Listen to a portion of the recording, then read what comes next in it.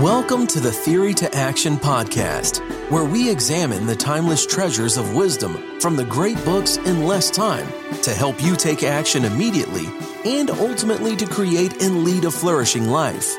Now, here's your host, David Kaiser.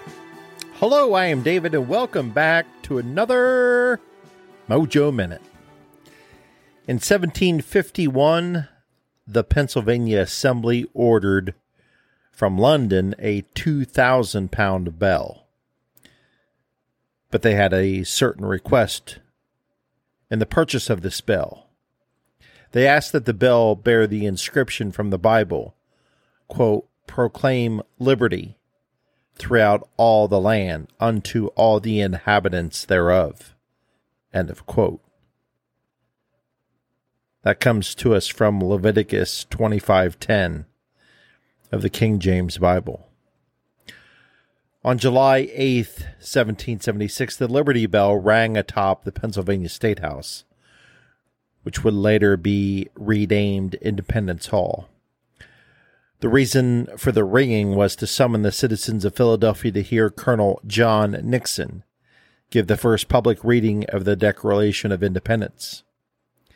In the past, it had always rang for such announcements and special events.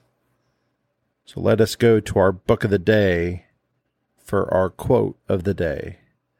Quote, "It pealed in 1765 for Philadelphians to discuss the Stamp Act.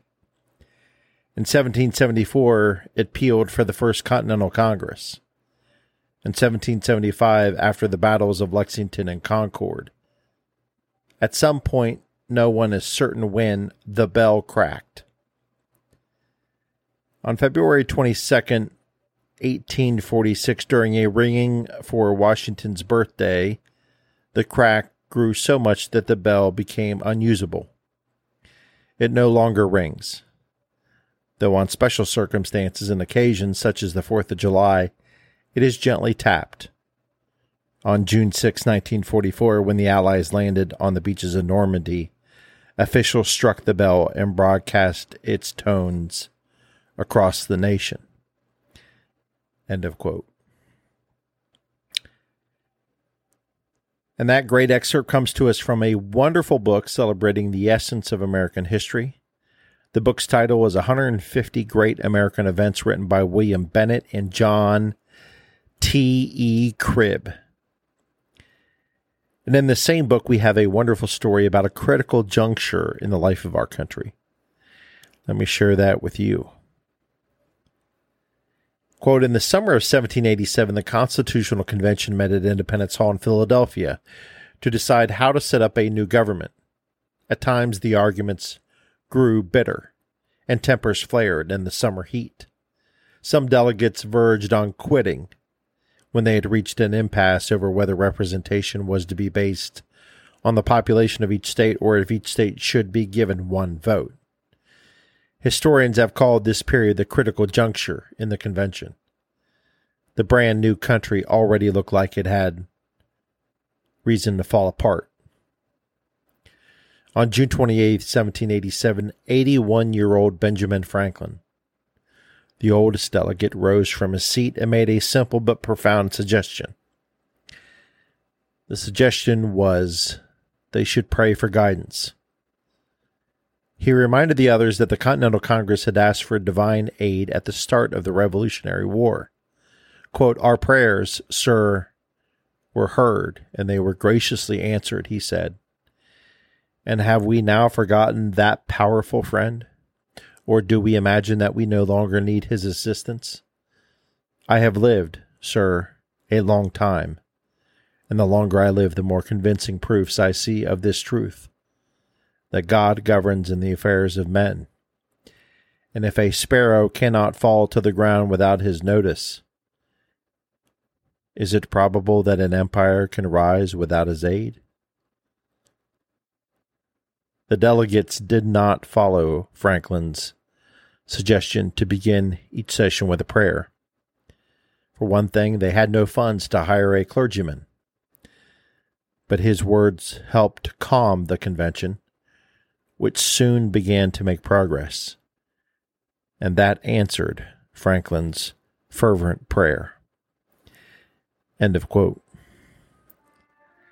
Let us take Franklin's suggestion today and his friendly reminder as we look out at our national landscape.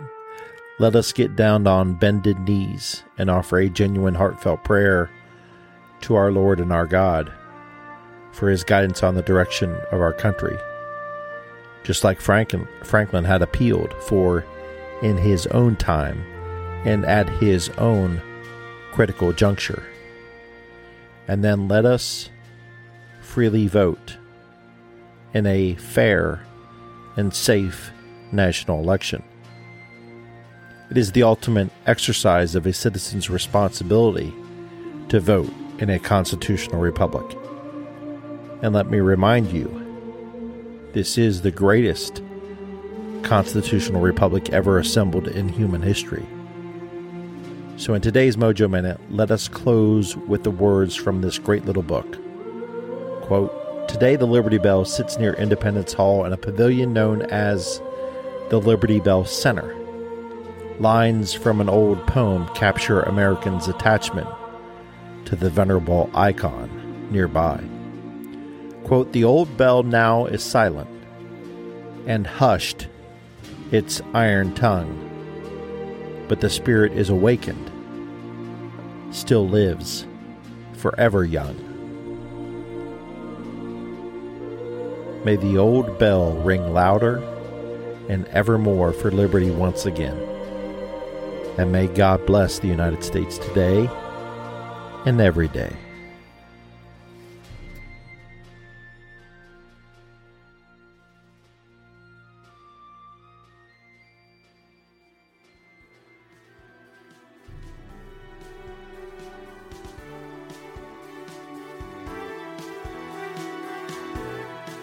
Thank you for joining us. We hope you enjoyed this Theory to Action podcast. Be sure to check out our show page at teammojoacademy.com, where we have everything we discussed in this podcast, as well as other great resources. Until next time, keep getting your mojo on.